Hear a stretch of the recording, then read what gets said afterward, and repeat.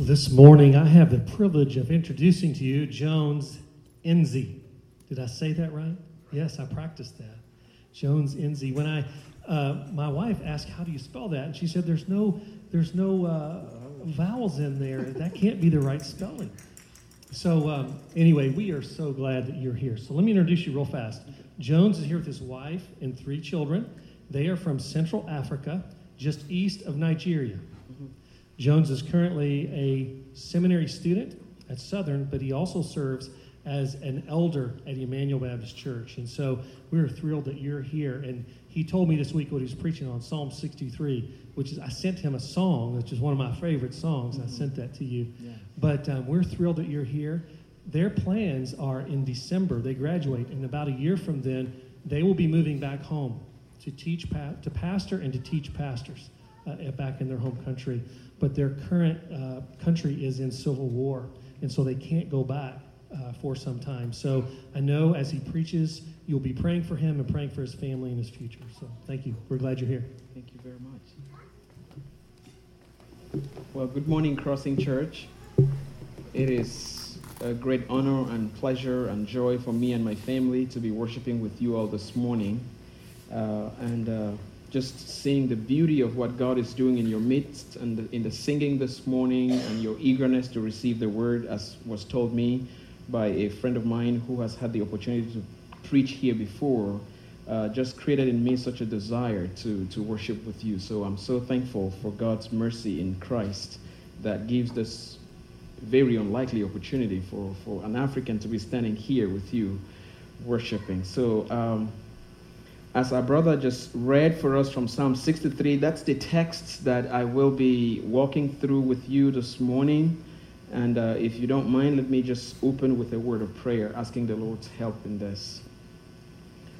Our Lord, we come to you this morning, and I just pray that the sentiment and the impulse that we see running through this psalm will be ignited in a deeper way in each of our hearts, that like David, we will begin to say, our souls thirst for you, our flesh faints for you. Lord, we want to be a people who follow hard after you, who resists the seduction of the fleeting pleasures of the world, and who treasure Christ above all things.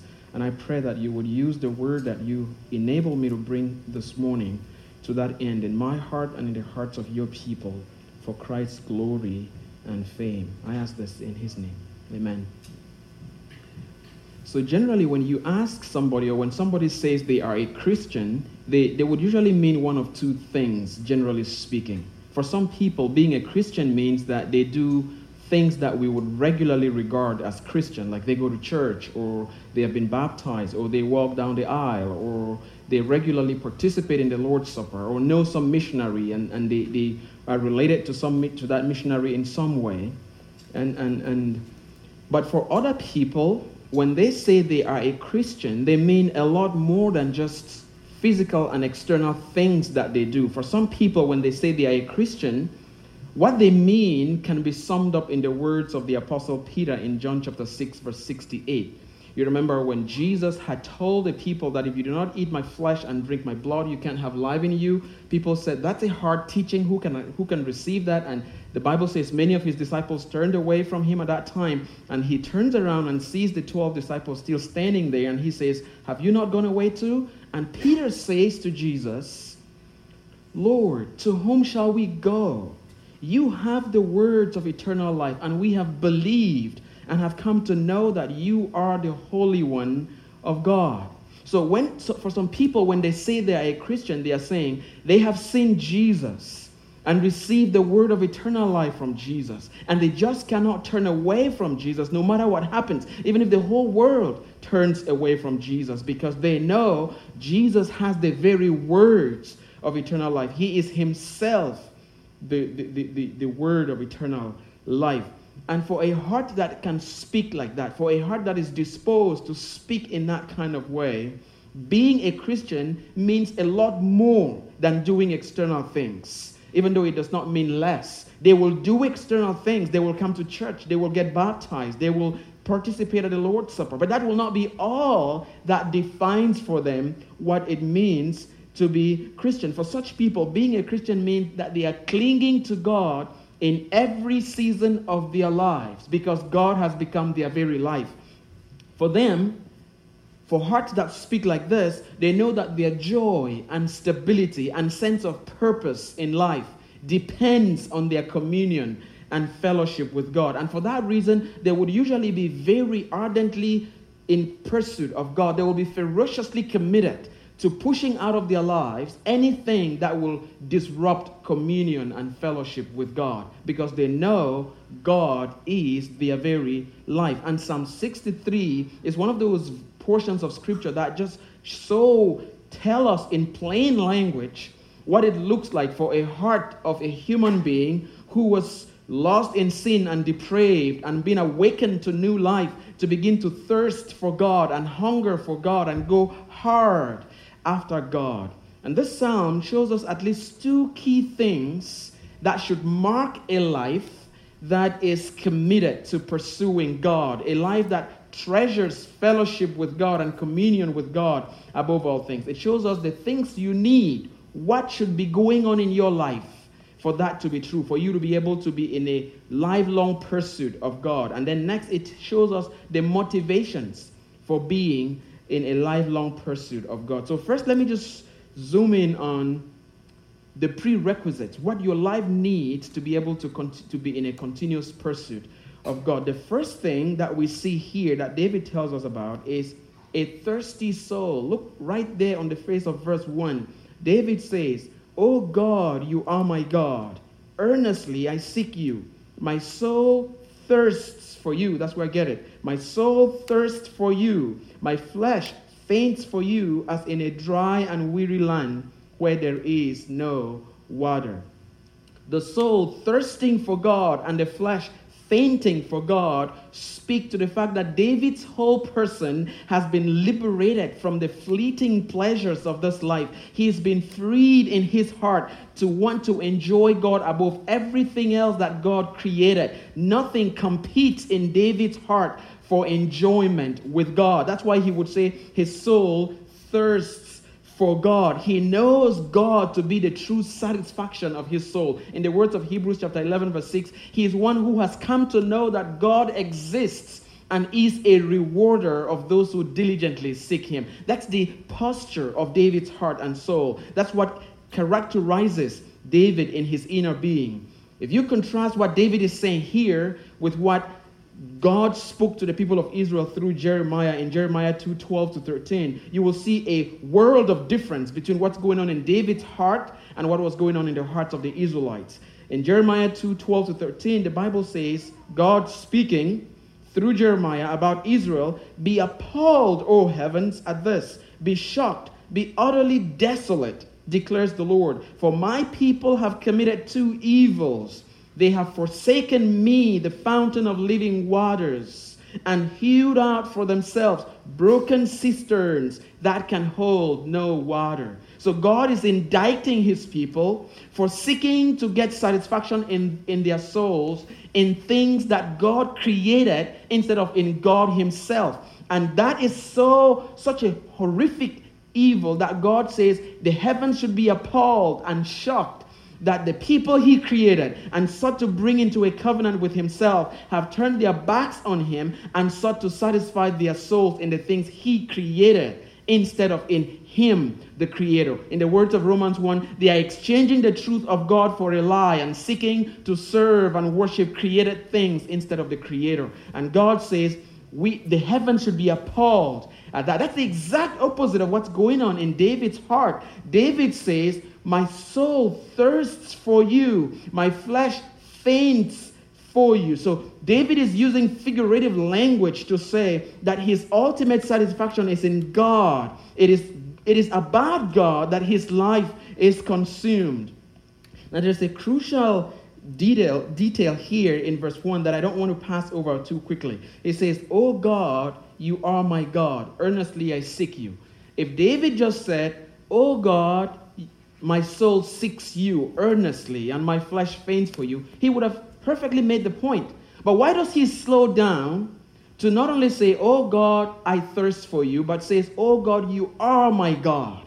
Is there that impulse in your own heart that thinks of God as your God? That you know yourself in a covenant, unbreakable covenant relationship with the living God. David is saying, what defines me is not my kingship. If you take away my kingship and I have God, I am still more than satisfied. What defines me is not the military exploits I have had, or the palace I have had, or the fame I have. My importance, my worth is defined in terms of my relationship with God. That's who David is. So this is to say that if your heart is thirsting for God, you can work for money and have money, but money will never define you. You can have property, you can have all kinds of things, but those things will never define you. It will always be God. That's what David is talking about here. Oh God, you are my God. That's where my life begins. That's where my life is lived. It's that you are my God. It is your being and your steadfast love towards me that defines who I am. Isn't it interesting? You know, the superscription, the title of this psalm says David spoke the meditation when he was in the wilderness of Judah. And a wilderness is a wilderness, a place where there is no water, a place where there is dryness and aridity. There is a cup of cold, a cold drink of water will be like gold in a place like that.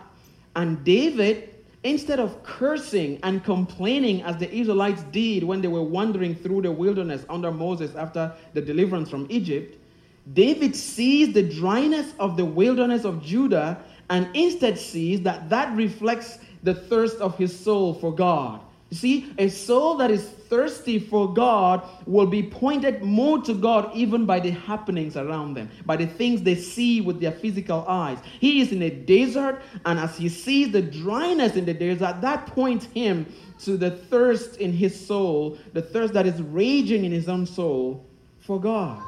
This captures something of the words of our Lord when he said, "Blessed are those who hunger and thirst for righteousness." And the great promise is, for they shall be satisfied. This kind of thirst transcends geographical location. You don't have to be in a certain particular place to experience this if your heart has been brought into that kind of posture by the grace of God. David is miles away from the temple. And you know, in the Old Testament, people knew that there was a special presence of God to bless at the temple. And here David is, many miles away removed from the temple, and yet his heart is thirsting for God. His heart is wanting more of God. That is to say, this kind of worship, this kind of thirst for God is not limited to when you wake up in the morning to read your Bible or pray or do devotions with your family or come to church on Sunday morning. It's supposed to mark you as you drive to work, as you do whatever you do, as you live through this life.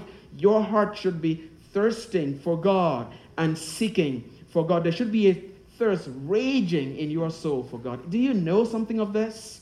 Do you know something of this kind of hunger and desire and longing for God? Now, I know that life ebbs and flows. It will be the case that some days, some weeks of your life, you will say like the psalmist says, "My soul, why so downcast? Hope in God." So there will be days when you feel like this kind of thirst is under attack in your life. But you can tell from the psalm that the person saying "my soul is downcast" understands God did not make him to live there. That's why he's saying, "My soul, hope in God."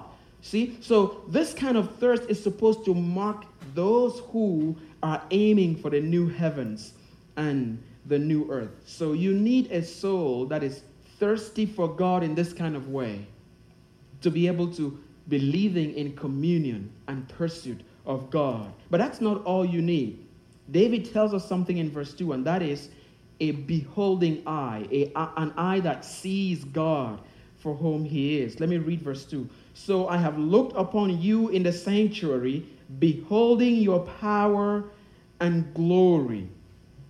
David's worship in the temple fed his worship of God away from the temple. When David was in the temple, he worshiped God like we are here this Sunday morning together with other brothers and sisters worshiping. That kind of worship happened in David's life. But again, it did not end there. Whenever he left the temple, he was always still worshiping. So the worship he did in the temple would strengthen and empower private worship away from the temple. And the private worship away from the temple always prepared him to come back and see more of God. David lived in the Old Testament. He would need to go to the temple and see the priest and see sacrifices offered. But you and I are living at a time when in God's power and covenant faithfulness, all of the shadows of the Old Testament have been fulfilled in the real person, Jesus Christ. We do not need to see God through the shadows of the temple or through the shadows of animal sacrifices or priests descended from the line of Aaron. We have seen one who has come in greater power and greater glory in the person of Jesus Christ. He is the true priest. He is the true temple. He is the true sacrifice that has come for our sins. And amazingly enough, through faith in him, you and I, we ourselves become the temple of the Holy Spirit through faith in the true temple. You and I become a royal priesthood through faith in the true priest. And we have the opportunity to offer our bodies as living sacrifices to God through Jesus because he is the ultimate sacrifice. So you and I have beheld greater glory and greater power than David ever saw. Isn't it true? Paul says to the Ephesians that the power that is at work in believers is the same power that raised Jesus from the dead. That's the kind of power we have been brought into. That's the power at work in our lives. That's beyond any comparison to what David ever saw when he said, I have beheld your glory and power in the sanctuary. You remember Paul writing to the Corinthians in 2 Corinthians 3:18, he says, and we all with unveiled face, beholding the glory of the Lord, are being transformed into the same image from one degree of glory to another, for this comes from the Lord who is the Spirit. We are in an epoch of beholding glory. And it's not the kind of glory that Moses saw and would need to cover his face and was fading away. Instead, the glory we have been shown is that is ever increasing until it climaxes when our Lord appears in power and glory. That's why it says we are being transformed from one degree of glory to another. Or in the words of the Apostle John in John 1:14, the Word became flesh and dwelt among us. We have seen his glory. Glory as the only begotten of the Father, full of grace and truth. That's what you and I have seen. So I'm saying for you to be living a life that is in an ardent pursuit of God in your work, in your marriage, in your parenting, in your finances, in just every domain of your life, you need a soul that is thirsty for God. You also need an eye that is beholding the glory of God and becoming more like the Son of God. But that's not all. David also shows us in verse 5 another thing that has to be true of you, and it is this. It is a satisfied soul. Isn't that amazing? In one psalm, David says his soul is thirsty and then says his soul is satisfied. See, that sounds like a contradiction, but that's the beauty of the way God works in the life of a person. The more we know God, the more we know we need to know God. So the thirst in our souls for God after we have been satisfied in God are not contradictory. The satisfaction in God engenders more hunger for God. Those who are ever satisfied knowing God have never known him in the first place. That's why David can say, my soul thirsts for you. But again, he says, I am satisfied in God. So you need a thirsty soul, a beholding eye, but also a satisfied soul. Verse 5. My soul will be satisfied as with fat and rich food, and my mouth will praise you with joyful lips. It says, my soul will be satisfied. You could also say, is satisfied. And I say that because the emphasis here is not on when the soul gets satisfied. It's on the momentous reality that a human being lost in Adam has found life in Yahweh, the living God, and has become satisfied in him. The NASB translated in the present, my soul is satisfied as with marrow and fatness. To know God and be satisfied in Him is a prerequisite for seeking more of God in your everyday life. Coming from a culture where the economy is weak and everything, so many things don't seem to be working right, into a culture like here in the U.S., where there are so many different blessings, and this country is blessed with so many different kinds of food. Imagery about food may not strike you quite as powerfully, because here people tend to want to stay away from certain kinds of food in order to stay in shape. That was not the case with the Israelites. That's certainly not the case with Cameroonians. So I want to take you through two texts in the Old Testament so that you get something of what David is saying here when he talks about his soul is satisfied as with rich food. So in Deuteronomy 32, we read of God's fatherly care for Israel, and this is what Moses said. The Lord alone guided you. No foreign god was with him. He made him ride on the high places of the land, and he ate the produce of the field, that's Israel, and he suckled him with honey out of the rock, and the oil out of the flinty rock, curds from the herd, and milk from the flock, with fat of lambs, rams of Bashan, and goats, with the very finest of the wheat, and you drank foaming wine made from the blood of the grape. That's the kind of food God fed Israel with after he delivered them from Egypt. So he gave them food that will so satisfy their appetite that their appetite would be somewhat numbed to anything else you call food. They were so satisfied with the kind of food God gave them, they would not need anything else. The same kind of logic is used in Proverbs 27:7, where the Bible says, he who is hungry, he who is full loots food, but to the one who is hungry, even what is bitter tastes sweet.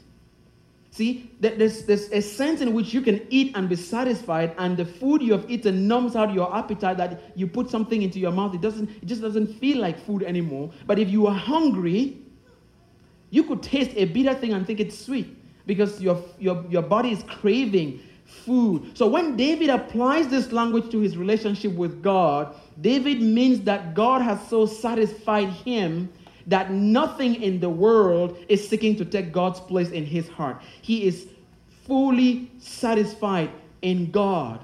And you and I know the story of David, don't we?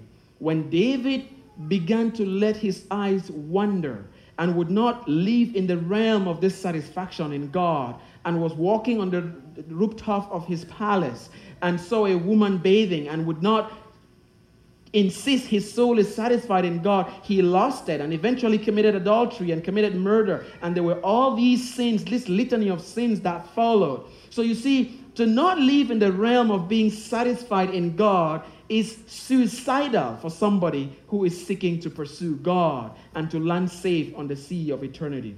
But we praise God because there is a true and greater David who came and who would have several hours of conversation with a woman who had multiple relationships, but will not have 1 millisecond of a lustful thought, and that is Jesus Christ. He said to his disciples after they brought food to him, my food is to do the will of him who sent me and to finish it.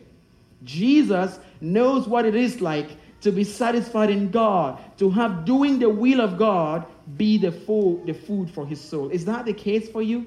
When we are in Jesus, doing God's will becomes food for our souls, so that what the world advertises to us, the commercials that the world presents to us and say, hey, come and get satisfaction here, will never entice us away from God. So you need not only a thirsty soul and a beholding eye, you also need a satisfied soul. But there is yet another thing you need, and it is a meditating heart. Verse 6. David says this, when I remember you on my bed, I meditate on you in the night watches. So David remembers God and he meditates. And don't forget, David is speaking this in the wilderness. He's not lying in the comfort of his palace. He is in the wilderness, but he says this in a way that even though being in the wilderness, that was not just an incidental happening in his life. His life was marked by lying down and thinking of God, meditating on God. The life of the mind, what you think about, what you ruminate on, what you let your mind keep doing, sorry about that, is very critical for your life of fellowship and communion with God. David understood this. Doesn't the Bible tell us, love the Lord your God with all your heart and mind? Your mind should not just be thinking about whatever it wants to think about. You should condition your mind and bring it into remembering God and remembering who He is and meditating on that. When we meditate on the truths of God, that shapes our hearts so that out of that heart will overflow praise and thanksgiving and words that bless other people. Sometimes it's often struck me as amazing. There are some brothers and sisters you are with, whatever they say points you to God.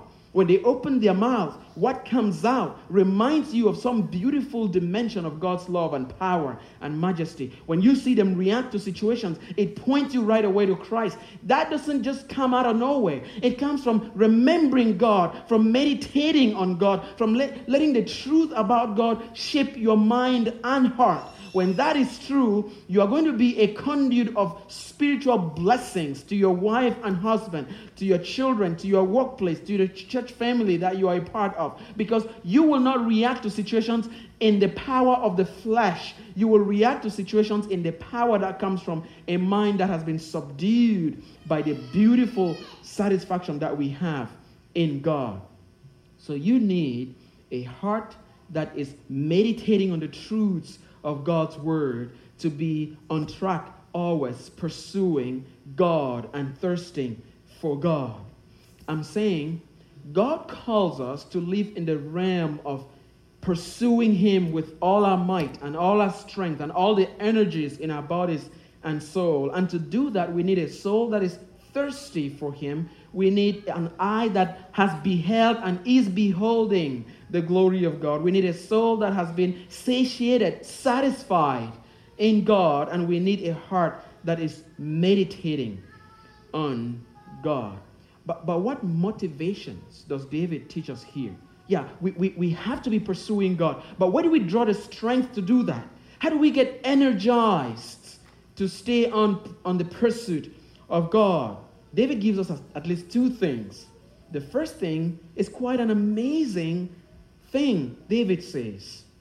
He says in verse 2, "So I have looked upon you in the sanctuary, beholding your power and glory." Verse 3, "Because your steadfast love is better than life, my lips will praise you." The first part of verse 3 says what we would never know except by revelation. It says the steadfast love of God is better than life. Those who have learned this truth, that your life is less valuable than being loved by God, just getting it into your mind, that being loved by God, having the smile of God on you is more important than staying alive. It's a critical motivation for that, because people do everything they want to do or they can afford to do to stay alive. And so many people do things that are evil to stay alive because they don't realize being loved by God, living in the realm of the smile of God upon you is more important than staying alive. And the devil knows this and would often use it to tempt us. Don't you remember the temptation of Job? The second wave of calamities that struck the life of Job and his family came on the basis of this kind of argument that the devil made before God. In Job chapter 2, verses 4 to 5, the devil says to God, "Skin for skin, a man will give all he has for his own life. But now stretch out your hand and strike his flesh and bones, and he will surely curse you to your face." The devil understands human beings value their lives above everything else. Only those who have been satisfied in God have learned that there is something better than life, and that thing is the steadfast love of God. The Apostle Paul could say, "To me, to live is Christ, to die is gain." There is no worldly logic that can explain that kind of statement. It is impossible for a fallen human being in Adam to say to die is gain if Christ has not satisfied them with himself. So to know in your mind and fix it in your heart that to be loved by God is more important than having your life is a powerful motivation for seeking satisfaction in God and for living a life of a constant pursuit for God. And this is not a one-time occurrence in the Bible. The Lord Jesus said, if anyone would come after me and will not hate his own father and mother and brothers and sisters, and says, and yes, even his own life, he cannot be my disciple. Isn't it amazing? The very life God has given us can come in the way of our pursuit of God. And it takes being satisfied in God. It takes understanding that God is worth more than the very life that we live, for you to stay growing in pursuing God and in thirsting for him and in going hard after him. The next motivation that David states for us is the fact that God is our security. Because when you say it is more valuable to be loved by God than to stay alive, that could be unsettling. So what about my life? Like I can get killed anytime or whatever. Or if you say that and God calls me to become a missionary and sends me to Afghanistan and there are suicide bombers and blow me up to death, what about that? You know, you could have those kinds of questions running through your mind, or just anything could happen. I could get cancer or whatever. Like what do I think about my life in terms of security then? And David doesn't leave that question unanswered. Verse 7. For you have been my help, and in the shadow of your wings I sing for joy. That's what David says. Don't forget, he is in the wilderness of Judah.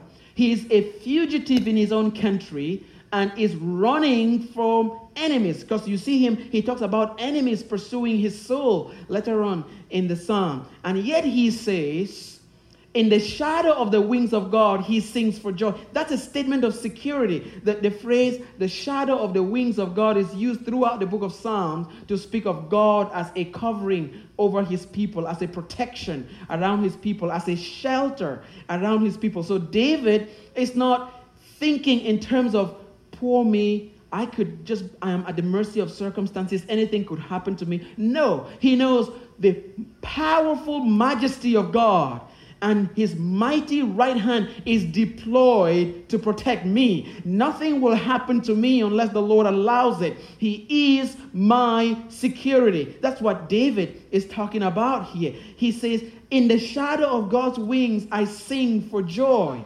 No one can fellowship with God if they think they are secure in themselves, if they think they are able to keep themselves secure. No one will be able to fellowship with God. Because a person has to come to terms with their own depravity and their own helplessness to turn to God. For those who feel secure with money and their good health and whatever it is, they will tend to set themselves up against God. But that's not all.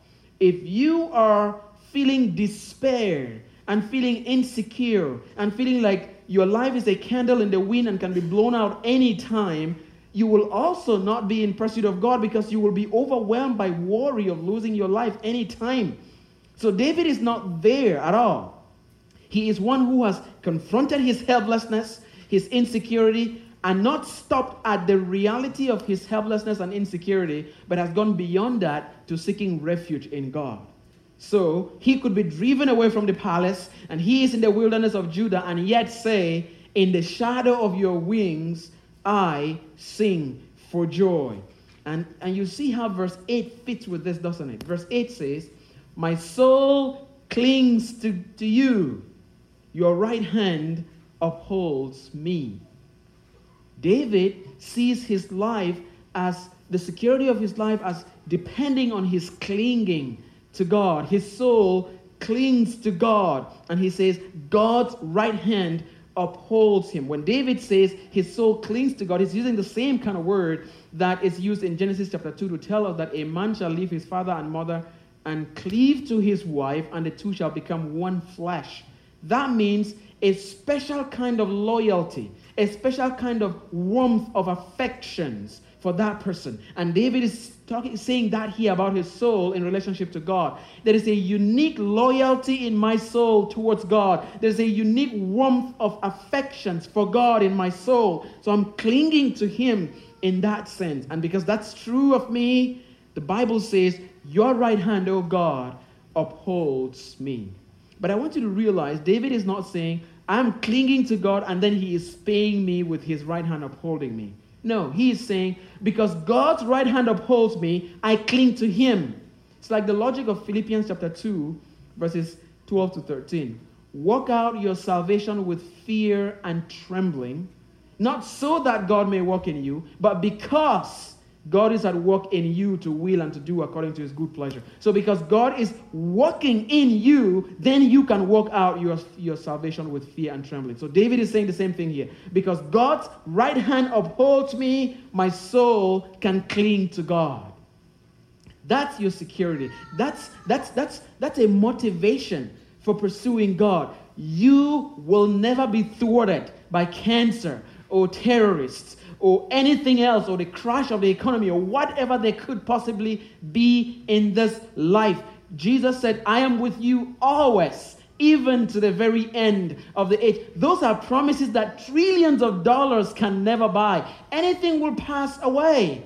Kingdoms will rise and fall. Great men will come and go. But Jesus is here for time and eternity. So when he says, I am with you always, don't forget the context. He is one to whom has been given all authority in heaven and on earth.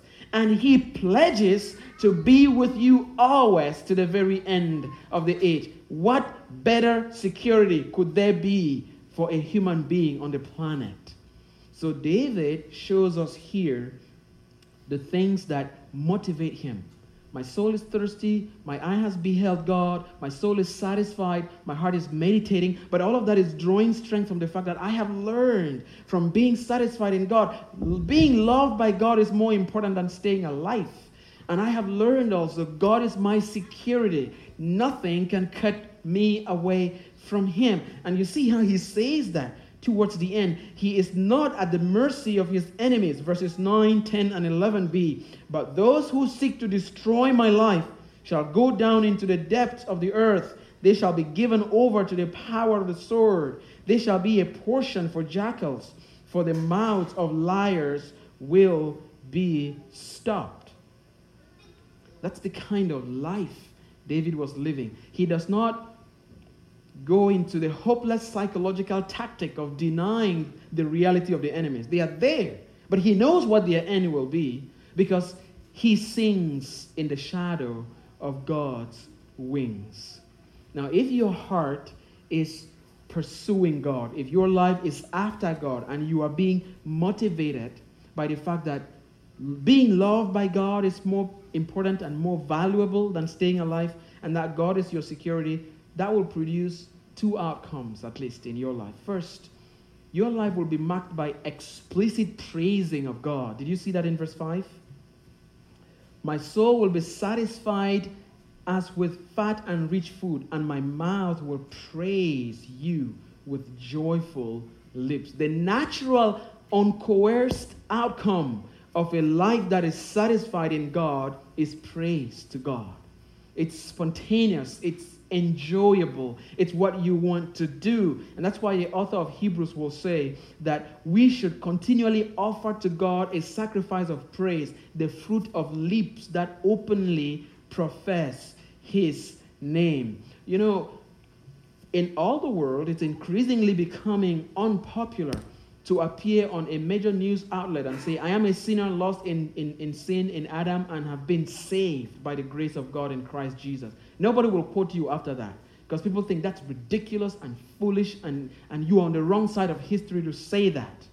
But when God has satisfied you in himself and freed and empowered you by his steadfast love, you will say that even in the face of threats of death because you know that that is what is true about you. Your lips will praise God. And the next thing that we see is a rejoicing soul. Something you will never see on the planet is a heart that is satisfied in God and is gloomy all the time. satisfaction in God result in a rejoicing in God. And that's the theme that's running through the psalm. And David makes sure to make it explicit. In verse 5, he says, my soul will be satisfied as with fat and rich food, and my mouth will praise you with joyful lips. It's not coerced praising of God. It's not being forced to do it. He does it joyfully. And then in verse 7, for you have been my help, and in the shadow of your wings I will sing for joy. There is a theme of joy running here, even in the midst of suffering, even in being in the wilderness of Judah. Verse 11, but the king shall rejoice in God. So there is a theme of rejoicing here. Like Paul would say, we are hard-pressed but always rejoicing. So there is a theme of rejoicing in the Lord. The joy we have in God has just one destiny. There are so many different things that we could have that will end up expiring. But the joy we have in God has only one destiny. It's going to one place, and it is that it's going to explode and become bigger and all the more satisfying for all eternity. That's where we are headed. Because by his blood, Jesus has bought brothers and sisters for you and me, if you trust in Jesus, from every tribe and tongue and nation. And when all is said and done, we will gather with these blood-bought brothers and sisters from every tribe and tongue and nation before the throne of God and worship for all eternity. Can you imagine yourself in a worship service with people who are sinlessly perfect to a person, in a crowd that no one can number, as John tells us in Revelation 7? And that's where you're going to be worshiping. When we come to church on Sunday morning and sing, Behold Our God, or when my soul fears, or when I fear my faith will fail, we feel a certain joy and strengthening and encouragement from hearing the other brothers sing and the other sisters sing. But when we get to heaven, we will not be singing from having maybe not had a good time with our wife this morning, or with your son, or with whatever. No interruptions of sin will be happening. It will be sinless perfection, lifting up voices to the Lord and praising for all eternity. That's where we are headed. And would you not be wasting your life if you are not now spending time practicing for that worship service? And the way to do that is to live a life marked by a thirst for God, a desire to put out of your life anything that disrupts communion with God, and draw strength to do that from the fact that God is one who protects you, and God is one who loves you no matter the circumstances of your life. If you do, you will be marked by a rejoicing heart and praising lips, and you will be such a conduit of grace to your family and the church and every place where God places you. May God make us a people who value communion with God above anything else the world can offer.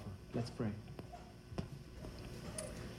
Father, I ask you, Lord, that you would do these things in each of our hearts. Make us a people hungry for God, thirsty for God, who want to put out of our lives just any and everything that will come in the way of fellowship with you and communion with you.